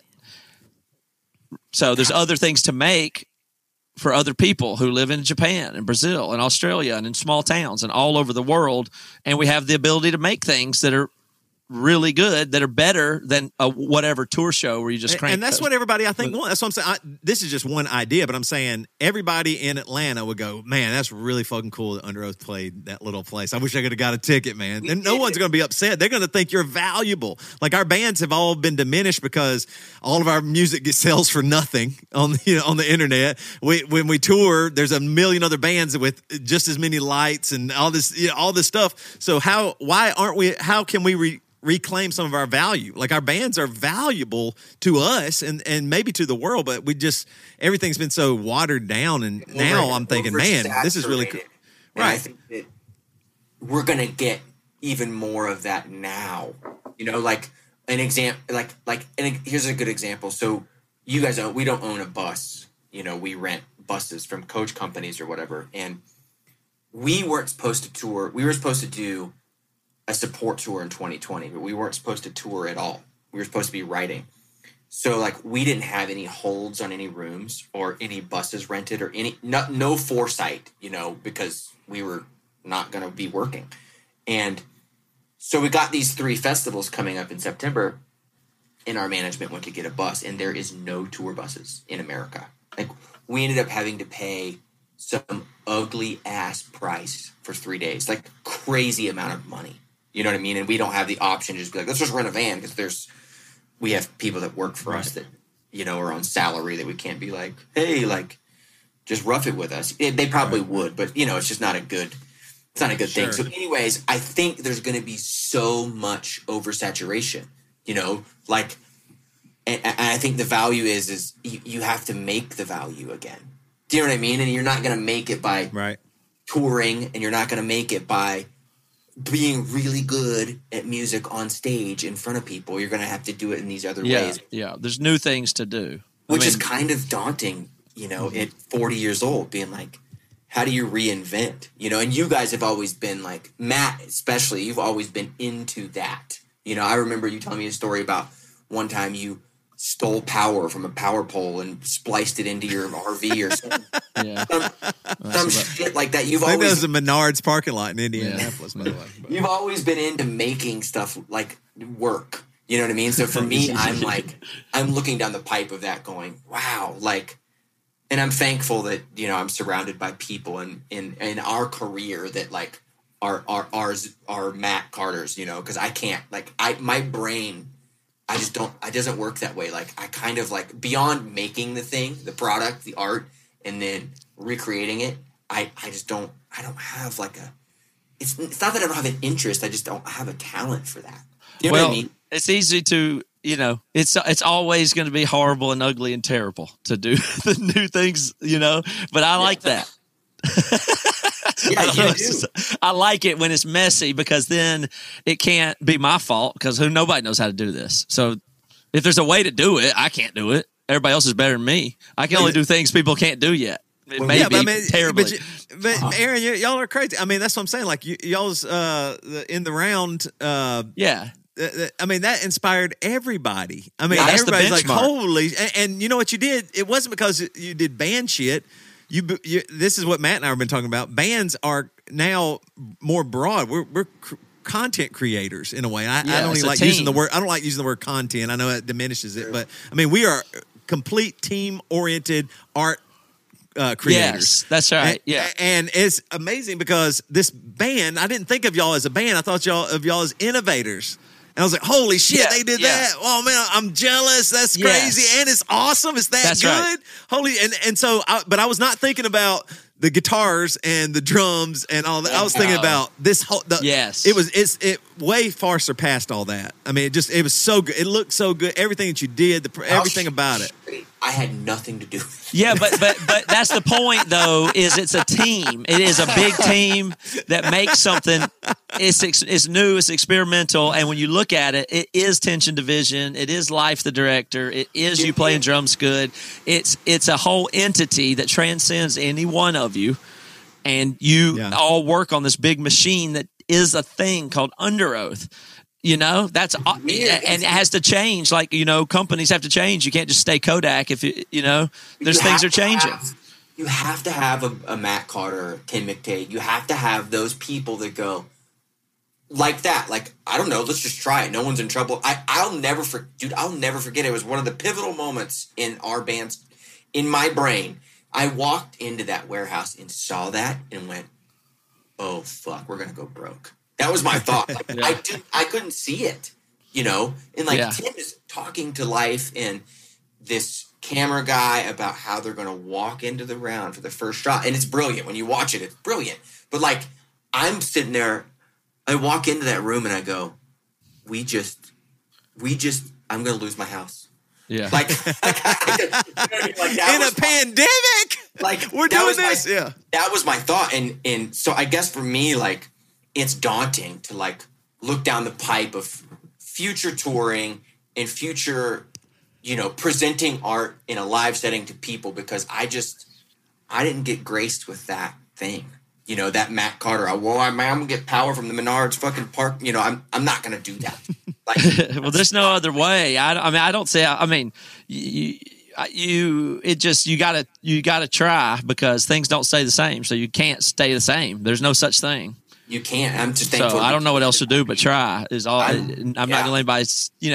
I don't wait for permission or on stuff like that. I just try. But it's messy. It's ugly. But what y'all did set a real good benchmark. Like, it is the standard for those things, though. I mean, and that's you and Randy and your whole team, and you're doing it in a new way. The marketing is done different.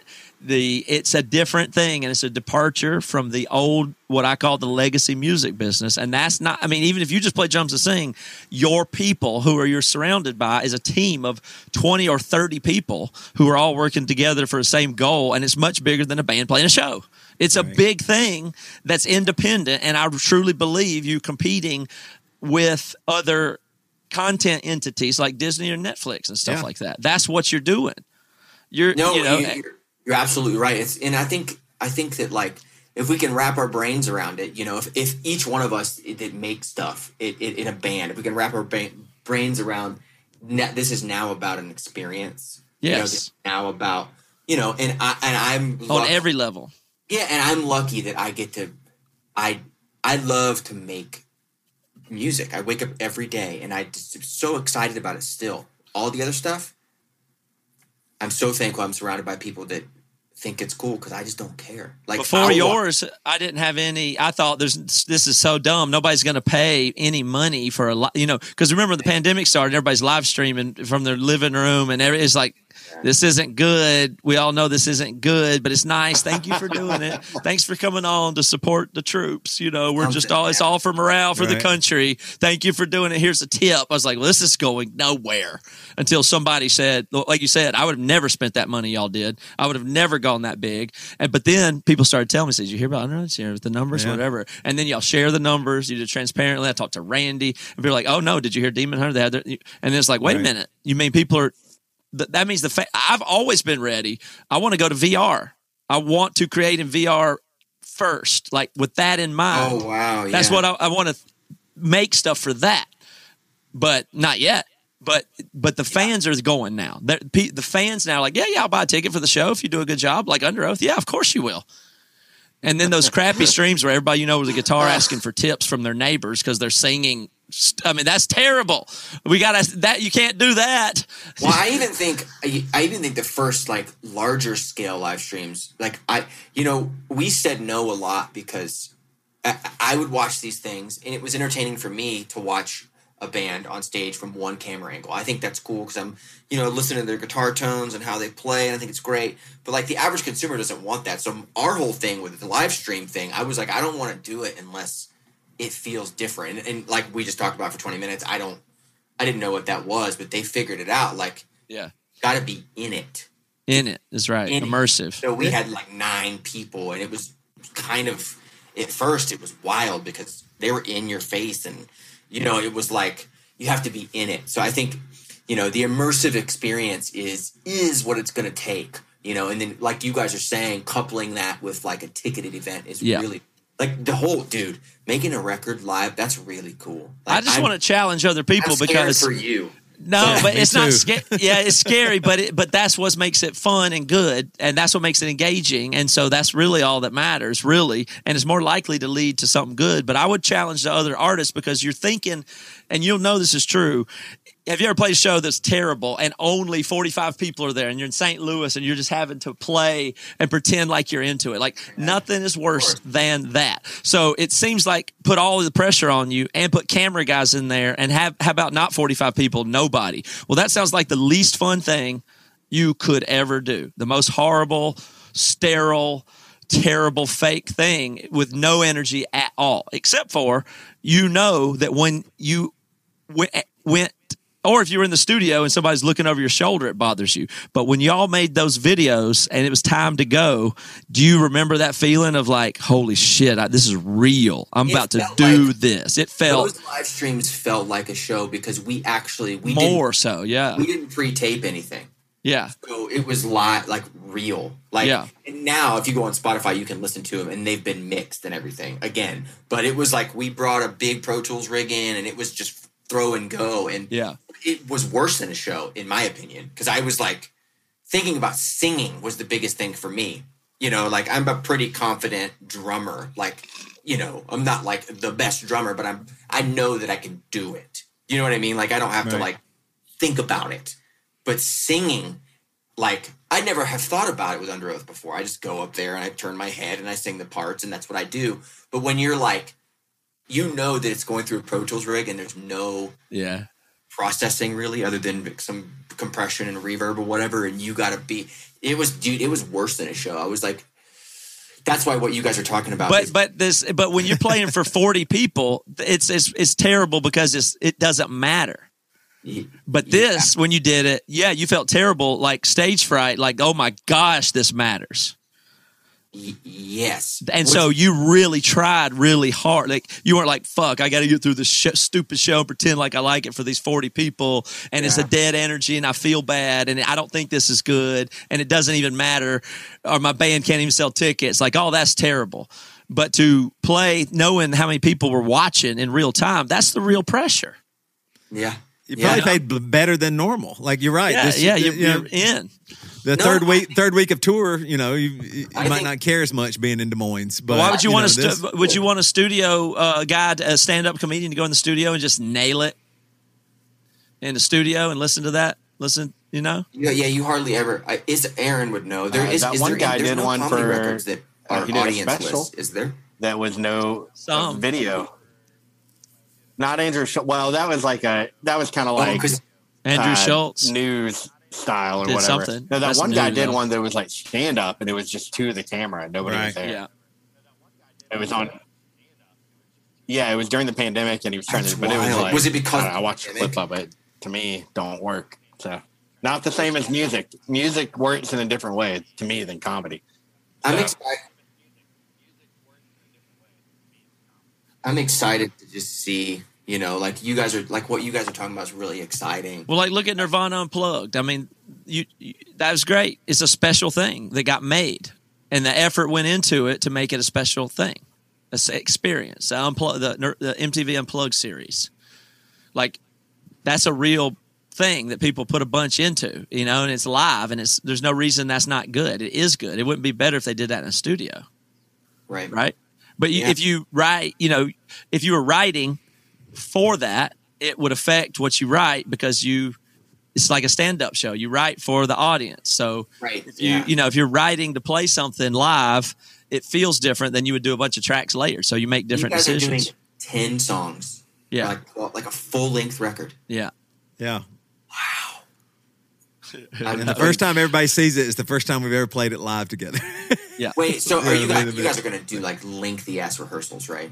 We've been rehearsing already. We kind of do a remote rehearsal thing. So Dave and I have been running it on Tuesday nights. We run it. Okay. You do like audio movers through Pro Tools kind of thing? Yeah. Yeah. Yeah. So we have a whole tempo map now. So we know how it's going to feel. It's going to go like this. This is the show. It's like a theatrical production. Except for it's just music, but here's how it's going to go. And the night that's coming is a real night. So that night's all coming, and we're preparing for that now, like it's a fight or something. Pre-sale ticket. You're going to pre-sale online tickets, the whole thing. Well, no, it's not. We're not airing it live. We're capturing our new album in one moment all together, and then we're going to mix that and finish it. And it'll have the album, and it'll have the Emery album event. It's an experience, and the album is going to be made. You can watch, and that whole thing is an experience and a show, and it also makes an album. That's your next record. Yeah, yeah. We're going to shoot it in like 3 weeks. It's happening now. Yeah, like 3 or 4 weeks. We're about to shoot it, and then it'll be out. 3 weeks after that. And just like with the other, we just play it all the way. It's live. I mean, we don't like stop and redo this and that. I mean, it's live. But I mean, I am nervous. I'm very, very nervous about it. Are you nervous, Toby? Like that you'll fuck up the words or something? Oh yeah. I mean, I do now. I mean, I do a lot every single time we play. So this is recorded in high definition with cool everything. So you're going to see it all. I mean, there's a couple of mistakes on the two other ones we did that if you were paying attention, you could tell. There's a bass part that's changed. There's one. I mean, but it's like if somebody makes a mistake, we'll fix that. If I can tighten something up with editing, I will. Yeah, and that we'll be able to do that. And then on the Spotify version, if we need to retract more things or do more appropriate for that environment, we'll make it right for that environment. We can morph to whatever environment we're going to. Yeah, so the environment that you consume it in can be different. If it's a show for 100 people, if it's a show for 1,000 people, if it's in Spotify, if you're watching it on a stream, our albums are these whole properties that have different embodiments. One of them is album. That's cool, man. You're reinventing your exit is a real entity. It's a song. It's an experience you can have. There's lots of ways to experience that one thing. So, how much are y'all paying Chopper to come back and play bass for this new record? That's the biggest expense. That's the biggest expense for sure. Are you guys doing like Chopper's going to play bass, and then are you going to have Seth come too, or is Dave still in the band? Or what? Yeah, Dave's still in the band. We hadn't got Seth back yet. Yeah, we can't get him back in. It's funny though when you think about like it is cool. Like I just thought about this, but like it's exactly the same as making a record, but you'll get to see it made. Yeah, right. In one sitting though. In one sitting, you get to see Dave play the drums, you play, Chris do this. I mean, that part's really neat. Like instead of just hearing the album that was pre-recorded, you see the album. Yeah. And we all have solo shots. If we have enough cameras this time, we'll have it. So you could just watch. I want to watch the guitar version of this album. And you could just sit there and watch me play the whole thing. The playthrough videos are right there. In-car camera. Awesome. So, let me ask you guys this. So like when we did our live streams, like it was exciting. Like, you know, like we were just talking about how there's butterflies. And we like, I feel like I only watched it back once, like the night we made it. But I feel like when I watched it, it felt like it was a real live show. Oh, I hated and loved that so much. I was so anxious the night it aired, even though I had already played it. I felt more stage fright then than ever. So let me ask you this. I hated that time. I was so intensified that night it aired. You're making an album though that way, right? Like you're capturing an album that way. So do you, when you make recordings, like if you see Under Oath live, it's really like everyone's really energetic, right? If you see Emery live, you're doing your thing. Like Toby's running around. It's a thing. It's an energetic. So, and your other live stream was that way. You guys were rocking out, right? So for this album capture, do you just like in the studio? No, it's same. I mean, I'm not going to move around. So? Yeah, you have to. I mean, not the same, not all the way, maybe, but it has to feel right. It has to feel good. So you have to like we're writing stuff that feels good to play. That's like that's what it has to. It has to feel good to play. You guys have tailored the songs to this experience. Yeah, because normally I sit there in the Pro Tools and try a million guitar parts and arrange and try this track and that and layers about this. No, the only guitar parts I can play are ones that I feel good standing up playing in the room with my pedal board that is real to me. It has to be so. If I play something simpler, that's going to be better. Maybe that's a good constraint. That's cool. I mean, I think it's cool. See, that's even another conversation where bands now and artists now will have to tailor their music to an experience. You know, because with our band especially, because I sing. That's what everything always has been. That's what the radio format did. It created that and the LP and the chamber music. They created music because that's how people listen to music. I mean, it's just all it is. We always just make whatever's the coolest to us, and then you have to figure it out later. Right? Like, especially with me playing drums and singing at the same time, like, I've done some of the dumbest shit over the years. Yeah. Like, why did I do that? And then I have to, like, takes me, like, 2 days to be like, okay, like, this is, like, the way that this goes. So, you know what I mean? Like, but now artists and musicians are going to begin to make things that fit. Yeah. You, like, I know how many vocal tracks are on our final mix. 5. Josh, Devin, Chris, Matt, Toby. Yep. That's the vocal mics. That's all you get.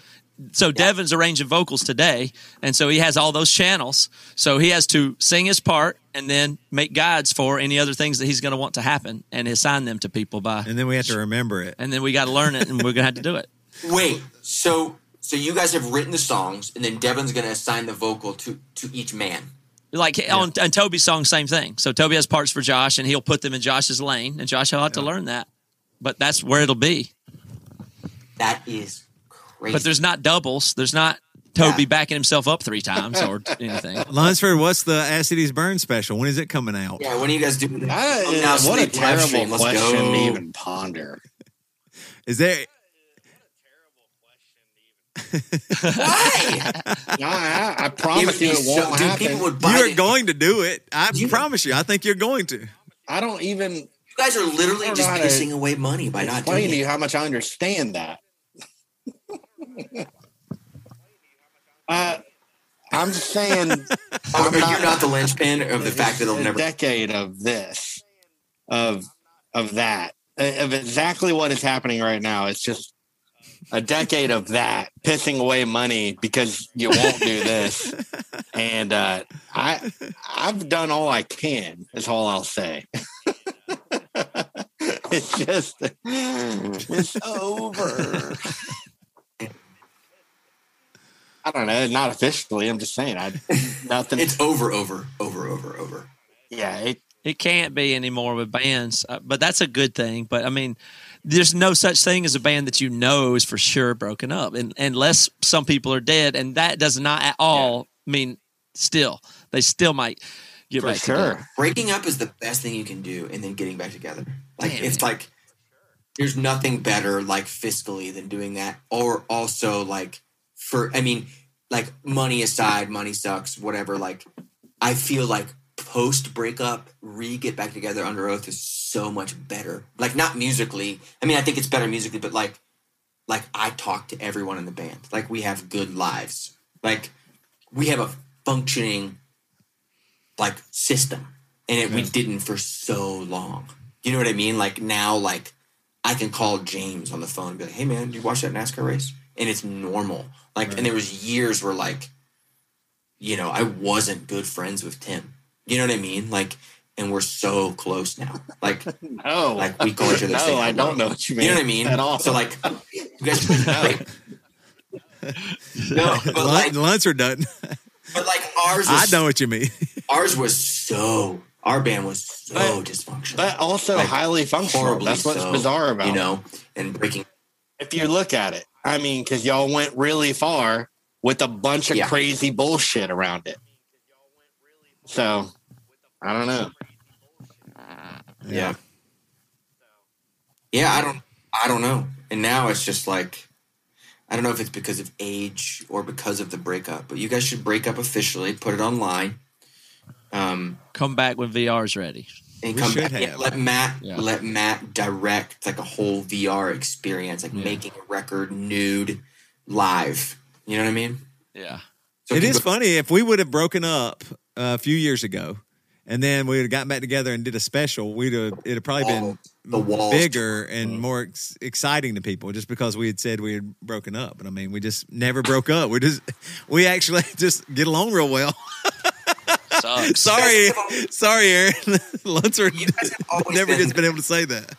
You guys have always been the best band to tour with and hang out with because I know that your band has probably had drama, but I've never felt it like from Emory. Like my favorite tour, like I tell people this all the time. My favorite tour isn't an Under Oath tour. It's an Almost tour that we did with you where we shared the bus and there was not enough room for everyone. Yeah, that was a good one. It was my favorite tour I've ever been on. Like literally, like you guys have always just had. That's lucky, dude. Because ours was like you go weeks and months not talking to somebody. No, we've not had anything like that. No, I mean, like you would like be at face value. You know, you kind of get along on tour or whatever, but then you'd go home and like never. I mean, I would go 6 months without talking to people in Under Oath, and now it's like I talked to Chris right before we got on this call. You know, so you guys maybe you just needed a break. I mean, maybe it was just too much, and if you got that break, and then everything's better. You guys go ahead and break up officially. Put out some T-shirts and vinyl, and then come back in VR. And you know, did y'all ever see the Travis Scott rapper play in Fortnite? Yeah, I watched that, and you could see all the players just watching, and it felt real to me. Like I was just watching on a screen, but I was like, whoa. Like I'm at a show that I'm at it. You know what I mean? Like there's a character that somebody can see me, an avatar or whatever. Yeah. They can see me. I know it was massive, and I was like, wow, it's really cool, and it was neat. And it was just him digitally, like a cartoon. It seems like a no-brainer that like you'll be getting offers at some point from your agent, who will probably be a different type of agent altogether or something. Probably an AI. You'll have some artificial intelligence will contact you about a gig with a guarantee at a place, and that place is a video game that you've never heard of yet. So you'll probably have gigs like that. You think, I'm going to play casino circuit. You might be on an emerging video games circuit at some point that becomes increasingly immersive, and then that will dictate what you then start writing. That will be your primary art form, not what goes on Spotify in 2026. That's not the main thing. Yeah, we were talking about that today, but so much stuff is going to be gamified. And I mean, think about this. You get to watch Under Oath special, whatever it will be called in the future. It'll be this. And then somebody at home can play along with Aaron on the drums and see if he can match it, like Guitar Hero. And he's just somebody sitting on their own drum kit can follow you the whole way. And if they do it, they get 100,000 points in this game or something. Whoever's watching can play the game, see if he can play the same guitar notes that Tim does or whatever. I mean, it could be any of that stuff. It sounds awful and probably real. Yeah, but not a gimmick. I'm saying there's no rush to the gimmick part of it. It's I know. Creators are natively pushing one boundary at a time, creating one new layer of experience for people that they've never experienced before. One boundary push at a time, one layer at a time, and eventually we'll just be somewhere different, and you won't know the difference. But you still have to keep making things that aren't boring, that are new, where you push a boundary, which is what we all do that. You put harder, faster, bigger breakdown, more space, more ambient, more heavier, throw your guitars around more, go into VR, make their haptic feedback vibrate extra when I hit this kick drum. I don't know. Whatever. You can write that. If you can dream it, you'll be able to write the haptic feedback, that what it feels like to play the drums. You'll be able to give them a better experience of what you feel when you play drums. I think that outlook is like, that's a healthy outlook, because I've heard both sides. People going, it's going to be great. Like, we're going to figure it out, haptic feedback. Let's go. And then I've heard people say, man, it'll never be the same, and I feel like the healthful way to be music creators moving forward and artists in music moving forward is just to go, we're just going to figure it out.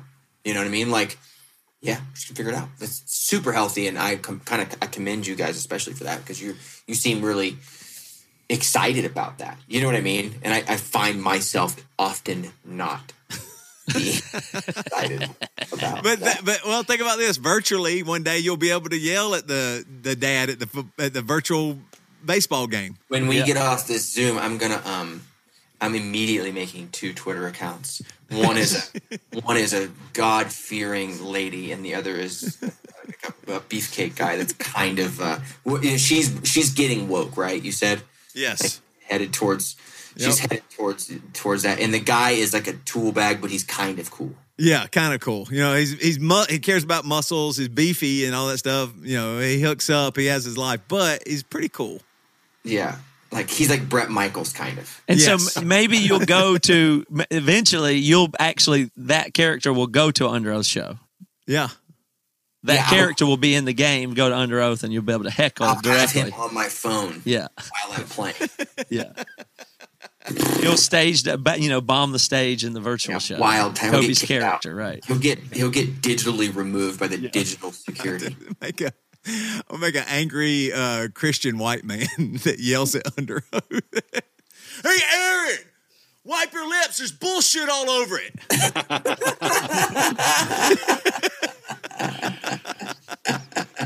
Aaron, thanks for hanging out tonight. So fun. I listen to these pretty much every week, so I really appreciate y'all having me on.